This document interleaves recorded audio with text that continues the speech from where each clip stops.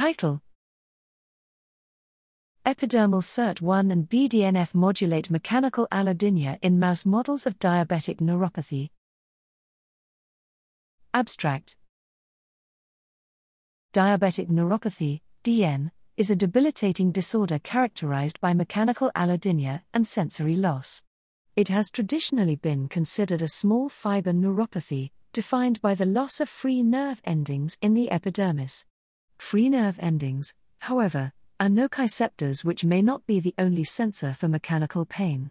To investigate the role of mechanoreceptors, specifically Meissner corpuscles, in the development of diabetic mechanical allodynia, our study focused on the keratinocyte-secreted brain-derived neurotrophic factor, BDNF, and its transcriptional regulator SIRT1, SIRT1.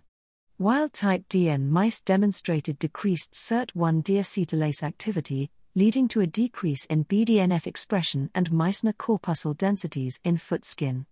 Epidermal SIRT1 knockout, KO, mice developed exacerbated DN phenotypes including severe mechanical allodynia, markedly reduced Meissner corpuscles, and subcutaneous A-beta axon degeneration. Among the major skin-derived neurotrophic factors, only BDNF was downregulated in epidermal SIRT1 KO mice.